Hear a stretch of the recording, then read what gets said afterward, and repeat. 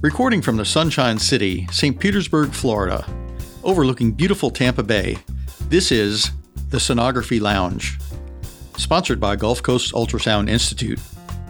This podcast is dedicated to medical professionals and patients around the world interested in diagnostic and interventional ultrasound. Our podcast will discuss everything ultrasound, from news, trends, career paths, new technology, and industry updates. Hosted by Lori Green and Tricia Rio of Gulf Coast Ultrasound Institute, they bring over 4 decades of experience in the ultrasound profession and are here to guide you through this journey. Now sit back, relax, and enjoy. Hi everyone, and thank you for joining us today on the Sonography Lounge, where we talk about everything ultrasound. My name is Lori Green, and I will be co-hosting today's episode with Tricia Rio. Hey everybody! Today we will be discussing a popular topic for our point-of-care series for musculoskeletal ultrasound. We are excited to have Dr. Timothy Mazzola, who is a non-operative regenerative orthopedic specialist at Breakthrough Regenerative Orthopedics in Boulder, Colorado. He has co-authored the chapter Techniques for Performing Regenerative Procedures for Orthopedic Conditions in the groundbreaking textbook Regenerative Treatments in Sports and Orthopedic Medicine. He has also performed diagnostic and interventional MSK ultrasound since 2007 and regenerative medicine since 2009. He is also one of our expert MSK ultrasound faculty here at Gulf Coast Ultrasound. We're so happy to have you here, so welcome. Well, thank you. It's great to be back. Yes, it's exciting to have you here again. We did a previous podcast with Dr. Mazzola on knee osteoarthritis, which was awesome. So I hope you all were able to listen in on that podcast. And today we're going to be talking about a different topic that we're excited about. And because many people experience various injuries or strains that seem to last for weeks or even months without significant improvement. So Dr. Mazzola is going to talk with us today about tendinitis, tendinosis, and tears that patients experience, including the best methods for diagnosing and treating some of these conditions. So let's just jump right into that. Dr. Mazzola, there seems to be some confusion between what is the difference, if any, between tendinitis and tendinosis. So can you explain the difference? Yes, I can. Thank you for that question. And it's one that we get all the time. So, the term tendinitis has been around forever, it seems like, in medicine, and is accompanied by a similar term called bursitis. And those were terms that were utilized for people with, chronic, what they thought was inflamed tendons. And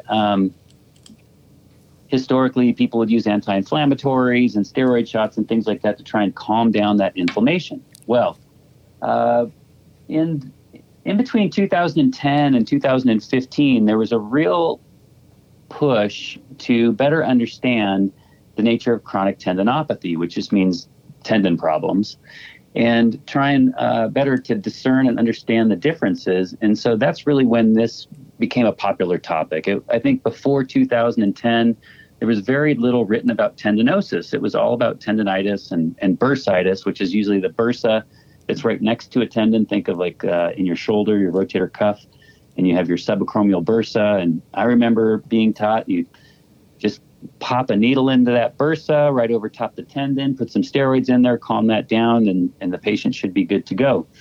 Well, a couple things that were going on that I noticed in that time frame, and the other would be another good example would be trochanteric bursitis on the side of the hip. Same idea. The bursa is inflamed. Just put a steroid shot in there with or without any guidance. At the time, before 2010, not many people were using ultrasound, so it was usually just landmark based. You just drop a needle in there and throw steroids at it and hope for the best. Send the patient to physical therapy. And then I would notice this pattern where, both of those kinds of patients would get better for a while, for 4 to 6 weeks, but then always it would return. And so it seemed like the inflammation just kept returning. Well, what came to pass was a better understanding of what was going on with the tendon and the bursa. And I guess the best way to say it is that tendinitis, to answer your original question, is an inflammation of a tendon, and it's usually related to an acute strain or injury of a tendon.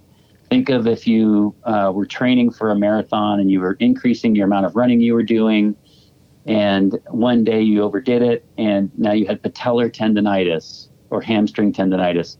And that really flared up for maybe a a 2 or 3 day period. If you were wise, you would rest, take a couple days off, let it recover, and then heal. So what we think now is that it's not just plain old inflammation out of nowhere. It's an actual overuse, a bit of injury, maybe even like a slightly reactive or partially injured tendon that has to go through a bit of inflammation, which is the first step of healing. And then if left alone, and if we don't block that healing response with things like steroids and anti-inflammatories, there's a pretty good chance that that tendon's going to come around if we rest it, do some good physical therapy exercise, and then get back to business. And so tendonitis is like that. I think of it as an acute flare-up, usually from overuse or a sudden injury that I'm thinking of Casey over there in the gym, like he put up a little too much weight, flares up his rotator cuff tendon, gives it a couple days off, and then it gets back to normal and he can proceed. That's a tendonitis. And that's just a flare up from an acute injury where you had a little overuse or a strain. Tendinosis, on the other hand, is this chronic condition that lasts much longer than that initial week or two from the flare-up of a slight injury.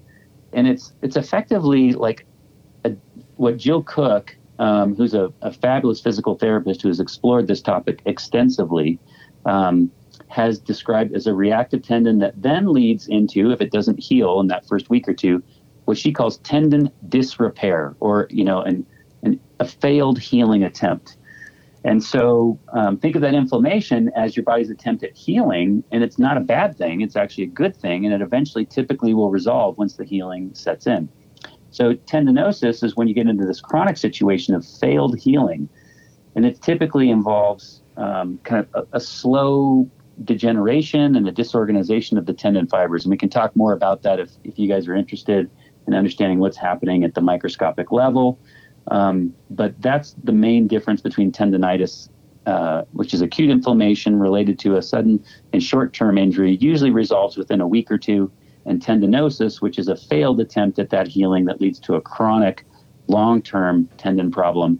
And that's where, people might call it bursitis or tendonitis, but they're misnaming it. It's really a chronic degenerative tendon problem with usually some little small partial tears and disorganization, but not really inflammation any longer. And that was the big surprise that came out between 2010 and 2015, is that once that initial flare of inflammation passed from the acute tendonitis for a week or two, and that's about how long that lasts, usually the inflammation then would dip and you wouldn't see inflammation in there anymore. The patient still had pain, but now it was because of this chronic degenerative tendon, and there was no more signs of acute inflammation. That was a really good explanation. Yeah.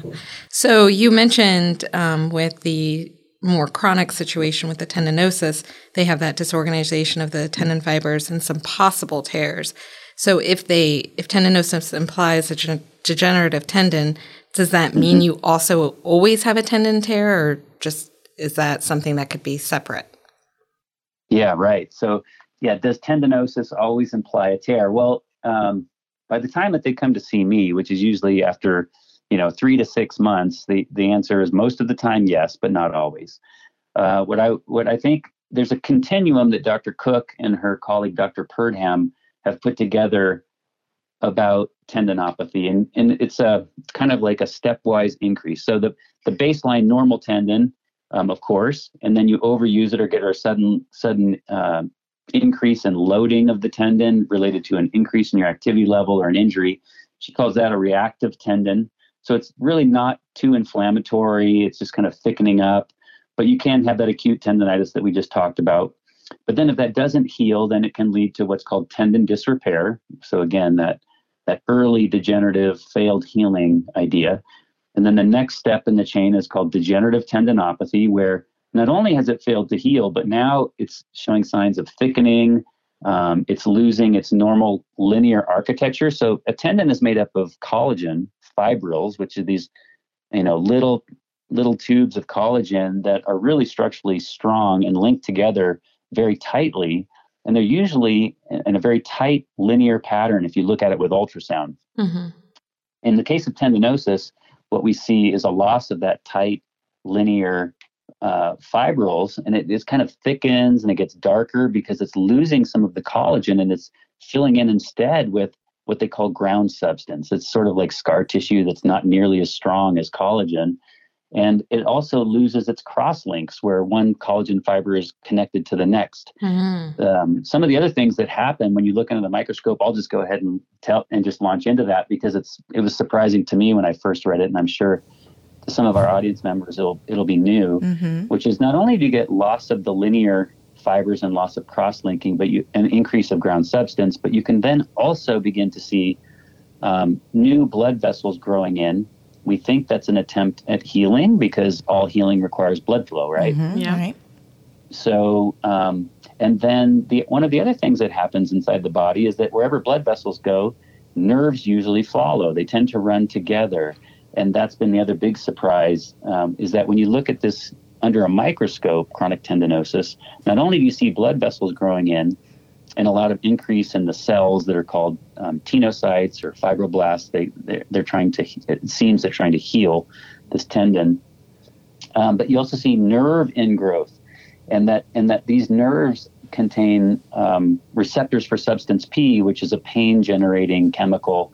And so it seems that not only do you have an attempt at healing, but the nerve is in there too, and that's why they tend to be more painful. So really not so much inflammation as maybe some of these little partial tears within there, but also nerve ingrowth that increases the sensitivity. We think that's where most of the pain comes from. So what I found, and this was also surprising to me, is that you can look at an MRI and you can look at the tendon, see that it's a bit abnormal. Same with a static ultrasound of, say, a rotator cuff tendon. This is a great example. And I would say that the ultrasound is significantly more, precise. You get a much better feel for the anatomy using ultrasound than you do with an MRI, which is, again, quite surprising to most people. But boy, the modern ultrasound machines just have this ability to distinguish between tears and fluid and inflammation at a level with higher precision, even than an MRI. So that's a good thing for everyone to know. Yeah. But the biggest surprise was not so much the static images on either MRI or ultrasound, but actually if you can get a needle into a tendon that looks damaged and you can pressurize it with some usually numbing medicine to take away their pain for the patient, you can see these tears open up, Tricia. And to answer your question, I would say that when we get a needle in there in a chronic tendinopathy that's been longer than 3 to 6 months, it's almost without exception that you will see these tears open up when you inject and then you bring hydrostatic pressure inside of that tendon. Wow. So we're even, a lot of my colleagues now are even calling this a diagnostic tenogram. Does that make sense? Yes, yes.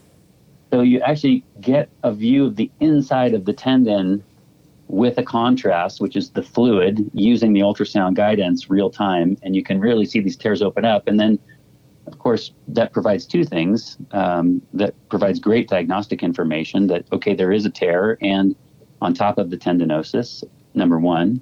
Number two, when you retest the patient, now that it's numbed up, if their pain completely goes away and they have full strength and use of that tendon, then we really know that's the cause of their pain. So it really helps us to be precise.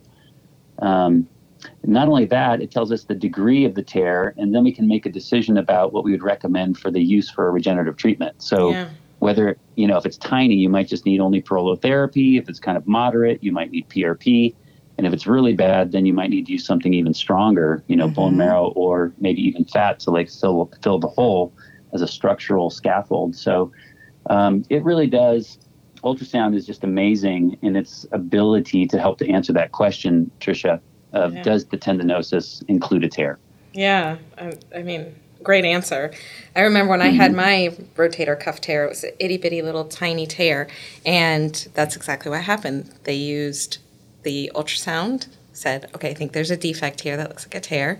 Then they went in with prolotherapy, and then I'm numb, and they put me through different maneuvers, and I no longer had any pain, and there you go. And then after the prolotherapy, the tear pretty much healed up, and I haven't had any issues since. So I'm dealing with the same thing.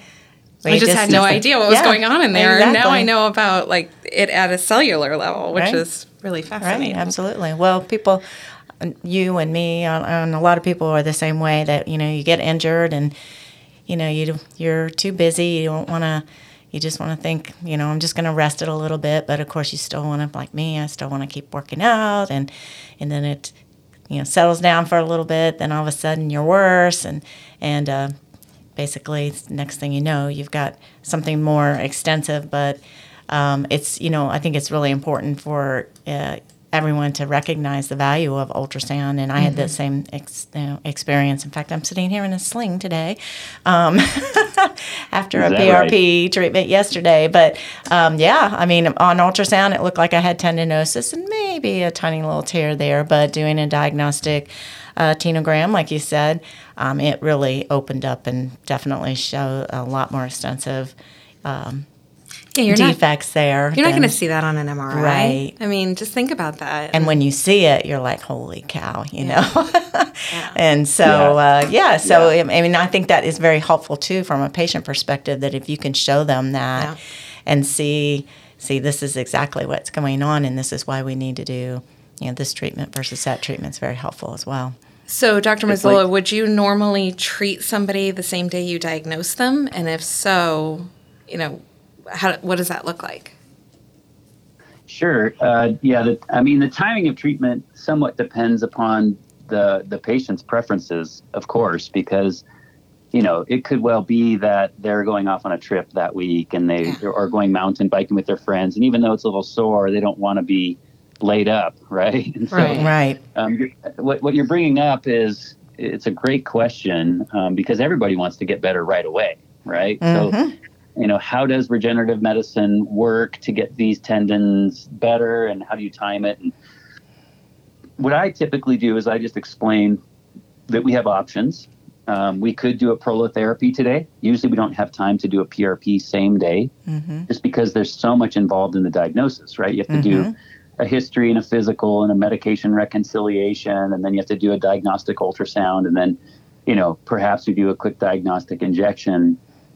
And then there's a lot of education around what's going on and how do we use the right supplements that are going to help to supplement the healing, and how do we get off the medications that might impair the healing, right? So let's just talk about that real quick because it has something to do with when do we treat them. So if they're on a statin for cholesterol, that can absolutely impair the effect of a regenerative treatment. So usually we want to try and get them off of that for a few weeks before we treat. Okay. If they're on a fluoroquinolone, it's a type of an antibiotic that's known to cause tendon problems.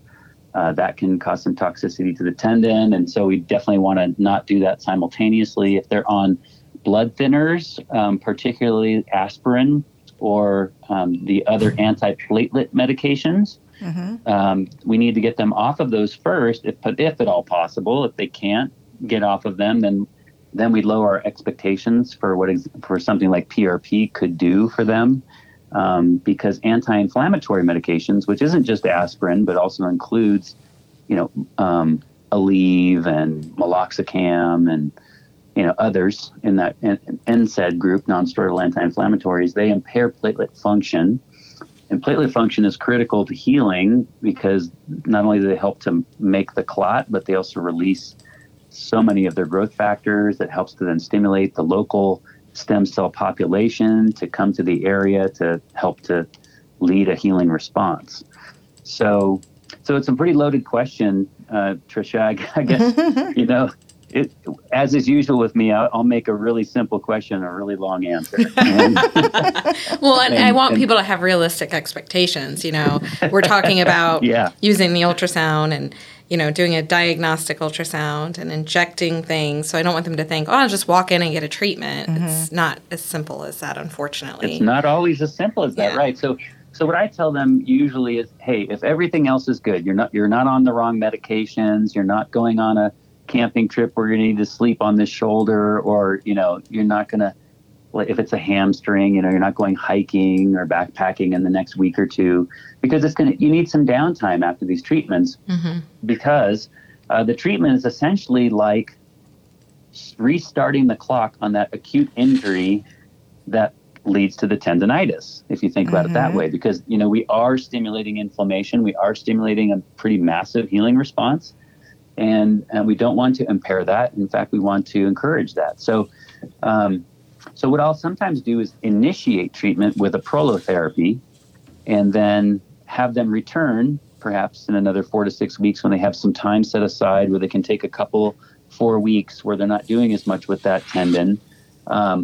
Give them some bracing and give them some appropriate physical therapy, get them some time to think about getting on all the right supplements that lead and aid in tendon healing. So almost always that's what we'll do. But PRP is probably my go-to for most tendinopathy because it really does. It changes the nature of the disease condition, if you will. If you think of tendinopathy as kind of a disease of the tendon, and this non-failed, this non-healing tendon or just failed healing tendon. And it's one of many things that can be done. So ultimately the goal is for the individual to be able to load. What I mean by that is, exercise and use it to bring more tension through the muscle tendon unit to be able to load that. And if it's chronically degenerative to the point where it's always so painful that they can never do so, then they absolutely need a regenerative treatment because physical therapy alone just isn't working, right? Mm-hmm. And so, maybe that kind of leads into maybe another question you had. But I would say most of the time I'm not doing a PRP or a bone marrow or a fat that first day, that's for sure.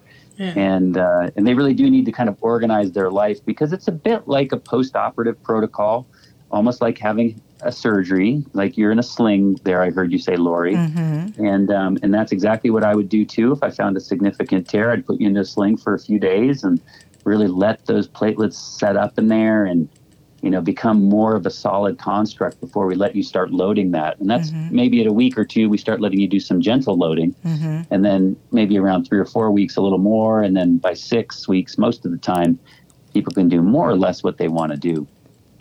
Yeah. That's called patient patience. Yeah, exactly. Something I don't really have. Very rare. That's very rare. It is very important. I mean, I'm a perfect walking, example of not having the patience to rest. But when you get to a point where you're in a lot of pain and you just, you're realizing that things just aren't going the way you need them to go, then you have to find that patience down deep in with to stop doing the things that are causing a problem. But I think that's awesome that you led right into the next question, actually, which was, how you treat your tendon tears, and do people actually, I'm sure you may have some patients that might have to ultimately have surgery. Or are you finding that with your regenerative treatments that most of the time that's not really an area that the patient has to really worry about is surgery? I know there's certain criteria that we look at in terms of whether a tendon injury or tear would be responsive to regenerative treatment. So what is if you can tell the audience, basically the difference between the Prolo and the PRP and lipo and bone marrow as to when you would make those decisions as to whether you would go beyond PRP? Is that so you try that a few times and then have a few treatments, and if they don't respond, then you move on to the next level? Or can you sometimes just say, oh, this is just a massive degeneration of the tendon and we probably need to go right to lipo? Mm-hmm. Right. That is a money question right there, Lori. And I'll tell you that I do have some pretty solid answers to that question based upon more experience than, unfortunately, the science and the literature can give to us. It's having practiced the regenerative treatments since 2009, I've had a lot of opportunity to observe what works for what kind of condition and what doesn't work as well. And so I guess the way I would start into the conversation of what do you use? I guess the first question is, what do you use to treat tendinopathy and tears? And how do you decide which one to use, really? It sounds like it's a two-part question. Right. Yeah, okay, cool. That's a great question. I would say we have a number of treatment options from a regenerative perspective these days, which is fabulous for patients. We absolutely can get them better faster than with a traditional surgical route, no question. And there are certain kinds of injuries to the tendon that I think are much more appropriate. And this is the majority of them, it turns out, in my experience now. My opinion has changed, that are responsive to ultrasound guided. It would need to be ultrasound guided regenerative treatments with somebody who's experienced and has good needle technique and has really good quality regenerative treatments that they're putting into the syringe. Those would kind of be my criteria, someone who's actually well trained. Mm-hmm. And the range goes from dextrose, which is a sugar-based treatment, surprising to most people because sugar is usually the placebo in a study. But it really has great effects on orthopedic conditions, both osteoarthritis and tendon problems and ligament problems. It's got really nice research in rotator cuff, for example, and Achilles tendon, plantar fascia, lateral epicondyle. The weakness, I would say, of dextrose prolotherapy is that you're typically going to need 3, maybe 4 treatments to try and heal a significant injury to the tendon. Mm-hmm. There are cases like Tricia. It sounds like you got lucky with one. I've been able to treat my own lateral epicondyle one time. I've treated it twice and I got better. So, I mean, there are situations where you get lucky with fewer treatments. It is less expensive. It's simpler to do. It's a quicker rehab than with the other more, the stronger treatments, I would say, mm-hmm. which would include the next one up the chain would be PRP or platelet-rich plasma. And that's a treatment where we draw a patient's blood. We then concentrate it in a centrifuge and we get the platelets at a really high concentration. We also are concentrating white blood cells in there of different types. And in fact, I'm involved in a research study right now for knee arthritis. It's going to be a groundbreaking research study for knee OA with PRP, looking at, should we include the neutrophils? That's a subpopulation of the white blood cells, which are very inflammatory initially, or should we leave them out? And we're going to do a comparison. But so there's platelets, there's white blood cells, lymphocytes are good for healing, monocytes are good for healing, and with neutrophils, we think they're good in tendons for sure. And then there's some debate about whether we should have them inside of a joint, but that's not today's topic. Mm-hmm. And then usually with PRP, one treatment will do the trick with good ultrasound guidance and a good diagnosis. Like you make sure you got all the tendons that are involved. And then sometimes you do have to do a second, though, to your point. Mm-hmm. And it does a bit depend upon what you see at that initial injection. That diagnostic tenogram gives you so much information. And then the next strong one I would say would be bone marrow. And there's some with PRP, there's multiple studies that have shown that it's helpful and greater than it's like superior to placebo, meaning exercise or a steroid injection. Mm-hmm. So we have good evidence for PRP for rotator cuff. There are some negative studies too, and my criticisms of those studies are typically that they didn't really use a strong enough platelet concentrate, mm-hmm. or they didn't use ultrasound guidance. So, I think there's some weaknesses in those studies that didn't show a difference, but there are some out there. Mm-hmm. But you have to know how to read these studies so you can know that it's really the same kind of PRP that we should be using, and I have a very strong opinion about that. And then bone marrow concentrate or just bone marrow aspirate.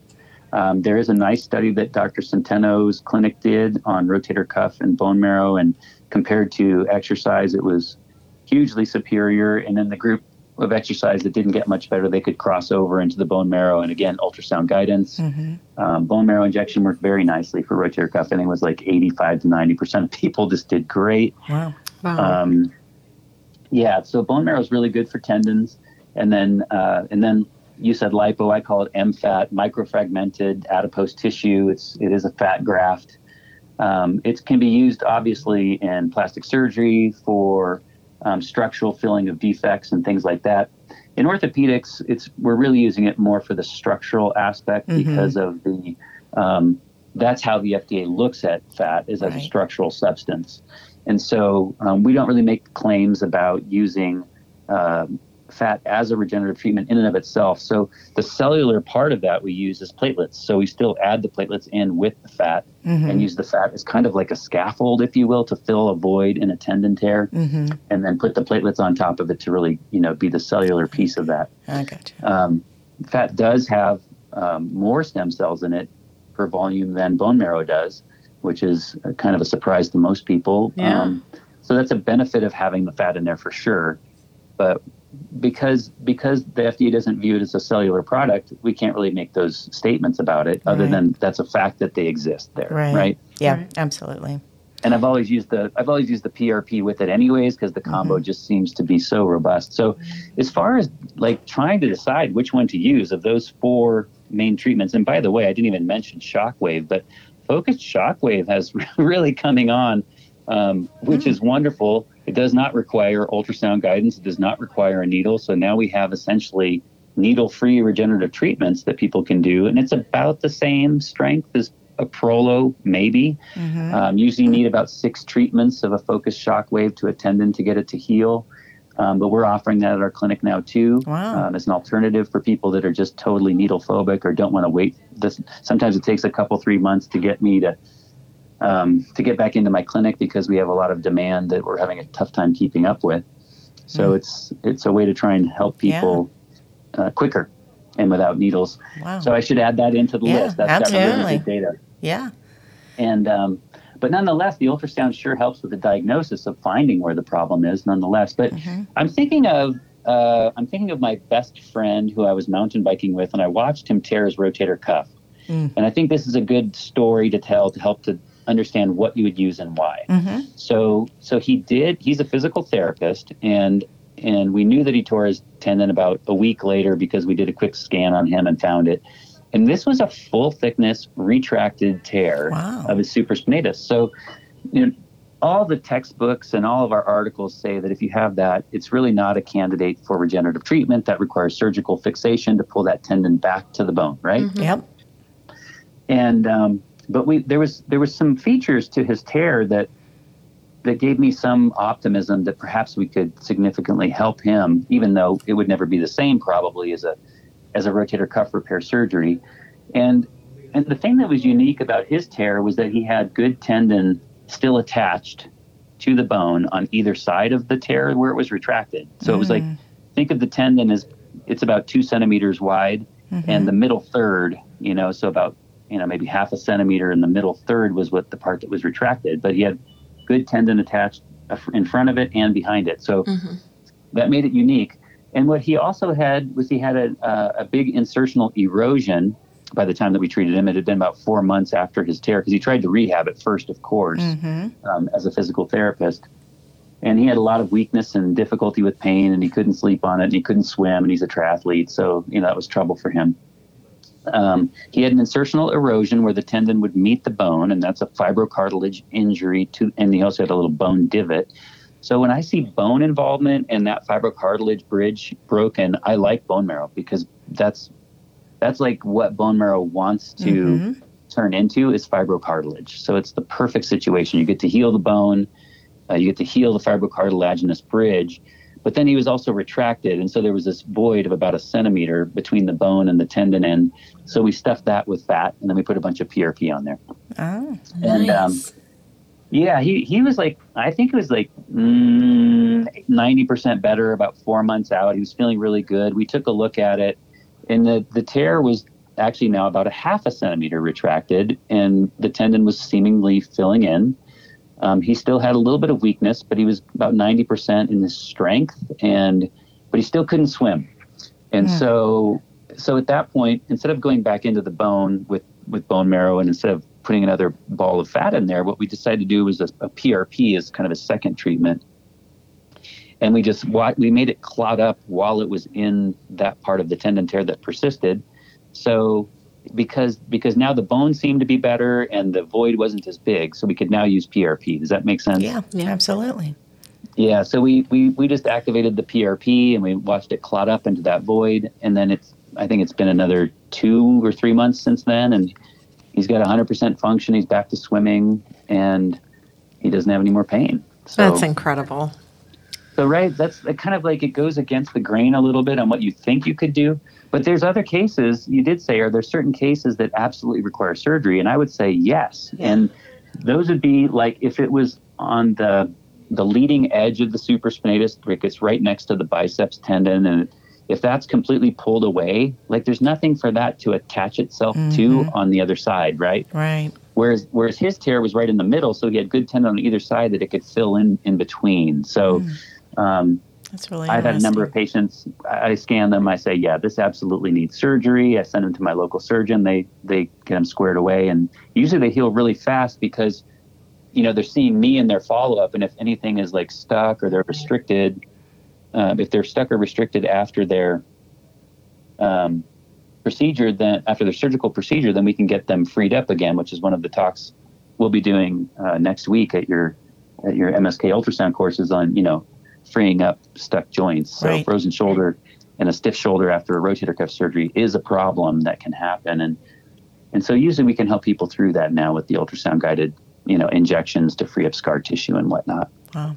Nice. That is so cool. And it's also brings a lot of optimism for people that have had injuries, and maybe they've been told that there's nothing that can be done, but, depending upon that situation, their particular situation, that, regenerative medicine techniques may be very helpful.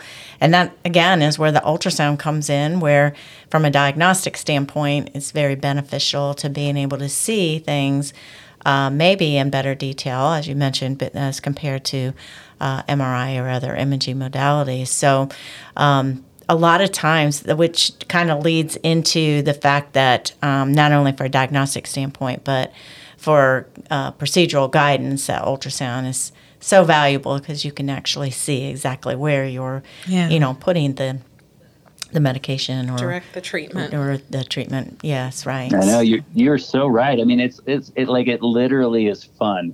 Yeah. The patient and I are, I'm in there and I'm like hooting and hollering. I'm having such a good time. Like I can tell it's going to work because I've found the problem, and it's super. Yeah, it's just fun. It's kind of like a Easter egg hunt, trying to find the problem. Yeah, and then finding it and then fixing it, and your patients are thrilled. Yeah. So the patient satisfaction there is going to go out the roof, right? Yep.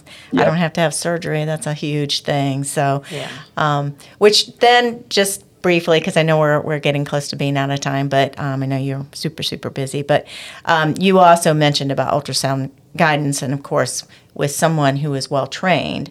And so, being in the education profession and ultrasound and doing a lot of work with MSK, we see a lot of times that people want to learn how to do ultrasound, which is awesome. But many times we'll hear them say, we just want to do injections. We don't really want to know how to do the diagnosis, but they really kind of go hand in hand. And it really is important that you know exactly what you're looking at, what the anatomy is that you're looking at, the surrounding adjacent anatomy before you start performing a procedure. And there's a lot of skill to performing ultrasound in itself and needle guidance. So there's techniques that you really have to learn. Skilled providers offering these procedures and so forth, and sonographers who are scanning, we make it look easy, but it's a little bit more than just waving the magic wand over the area. Yes. Just a little bit. Yeah. Just a little bit. It's a lifelong learning commitment. I completely agree. I mean, if you're asking me my opinion about that, I mean, I cannot agree more. I mean, that's like 100%. I feel frustration, honestly, when I hear a student say something like, "Oh, I don't really need to know the diagnostics. I just want to do the injections." It's like, well, hold on a second. Like, how would you know what to inject if you didn't know how to find the problem, right? Like it's a logical flaw that they're telling you. It's kind of using like an older model of diagnosing that's dependent upon, I don't know what they would depend upon, I guess an MRI, that would say that some tendon is bad, and then they'll just use the ultrasound to guide the needle into that tendon. But I mean, like I mentioned earlier, with today's modern ultrasound and with somebody who's well educated, the ultrasound has a much higher degree of precision than does an MRI, number one.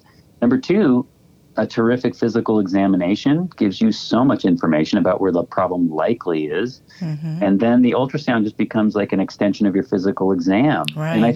And I fear that this is a problem in modern orthopedics in America, maybe in the world, I'm not sure. I think more in America, where we're very MRI dependent and very imaging dependent. I cannot tell you the number of patients that say, okay, well, it's been a month. Can you take a look in there and tell me if it looks like it's healed up? And it's like, well, hold on a second. You know, there's two problems with that. Number one, ultrasound and MRI imaging after regenerative treatment might take 2 to 4 years to look normal. So you will feel better and you will have full strength and function years before the imaging will look good. You usually people feel better in 3 to 4 months, right? Yeah. Maybe 6 on the outside, and that's what most of the studies show. And there's a number of studies where they do talk about how it looked so much better on the ultrasound at 2 months, and I just chuckle a little because we have really a number of other studies that discuss that it does take quite a bit longer to look normal, and so it's re-educating people to think about function and pain as the most useful indicators. Yes. When I say function, I mean ability to do things and strength primarily, Right. And range of motion, as opposed to what does the picture show. And I don't know how we've done it, but we've really substituted good physical diagnostic examinations with imaging in our modern orthopedic world. And ultrasound could be, lumped into that category, but it's only after I've done a really good physical exam and I already have a really good sense of what I'm going to find with that ultrasound that I do the ultrasound. So I think that's a valuable point. Yeah, absolutely. Yeah. And So you would perform a repeat ultrasound in the case where somebody comes back after a first treatment and says, I still have pain or I still have weakness. You would do that ultrasound, obviously knowing it's not going to look normal, but you're deciding if you want to do second, third, fourth treatments. or something else. Or something else, right? So if somebody doesn't have a full recovery and they're like, it's been, 6 months and I still have a lot of pain and weakness. Right.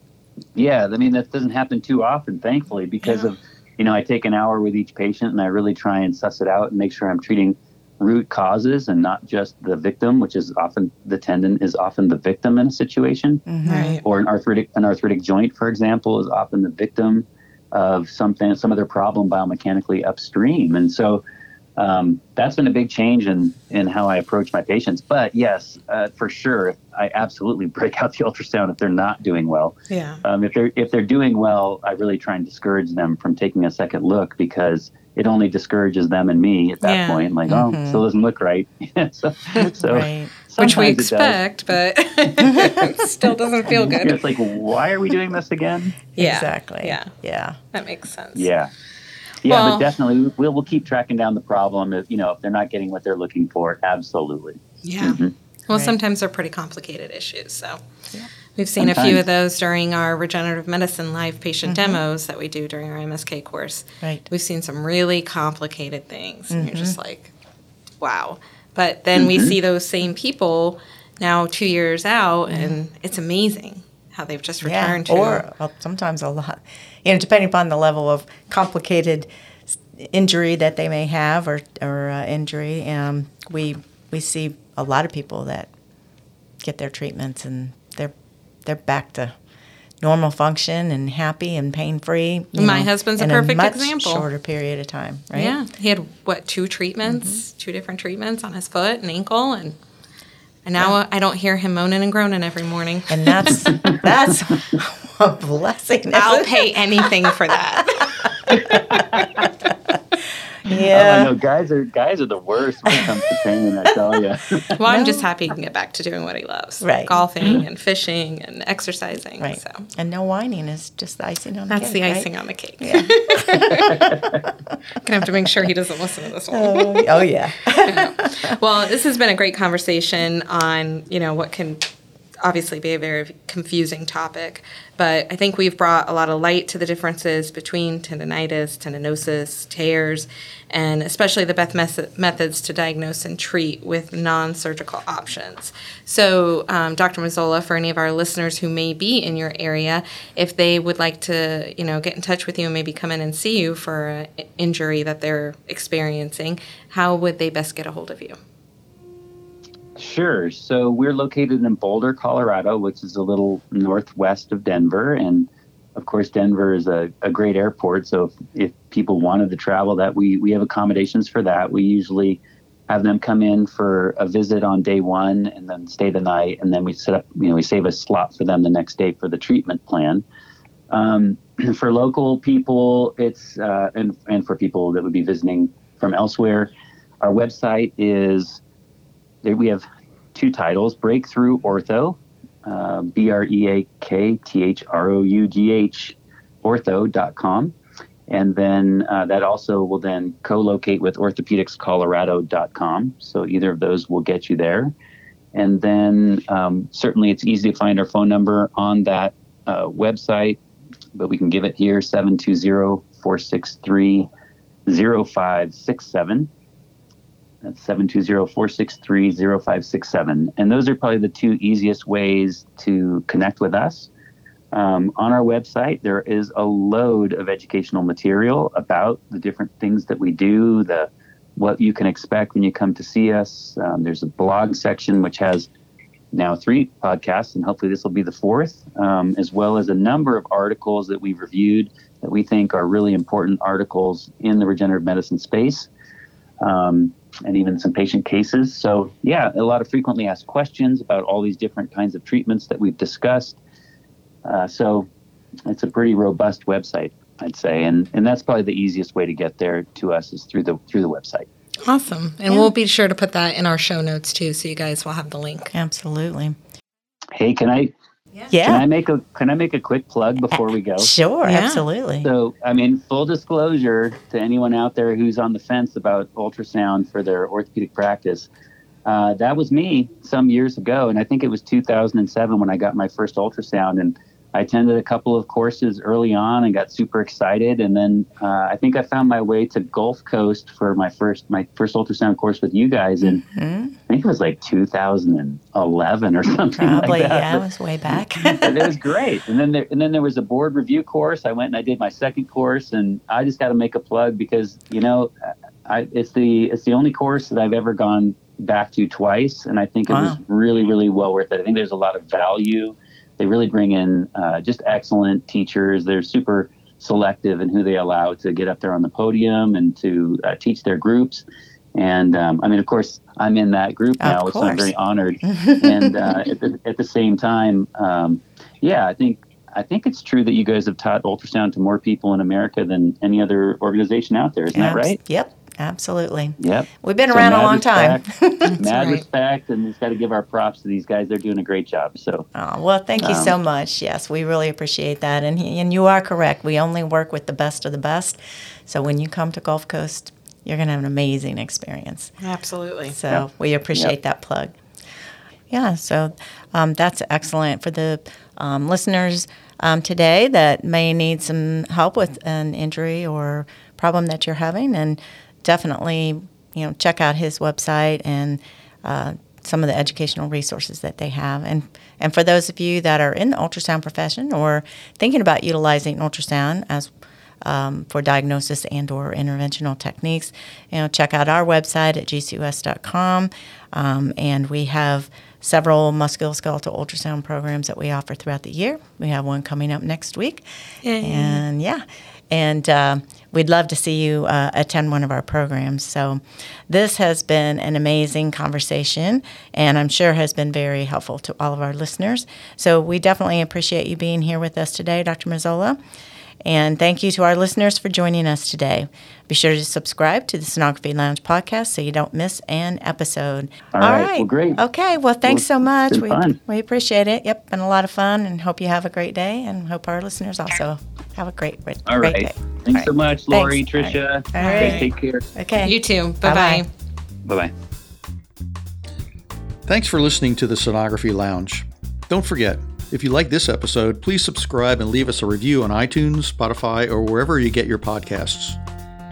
You can also find us on Instagram at Sonography Lounge and Twitter at SonographyLNG. If you have any questions, comments, or topic suggestions, feel free to send an email to us at sonographylounge@gmail.com. Have a great week, and scan, scan, scan.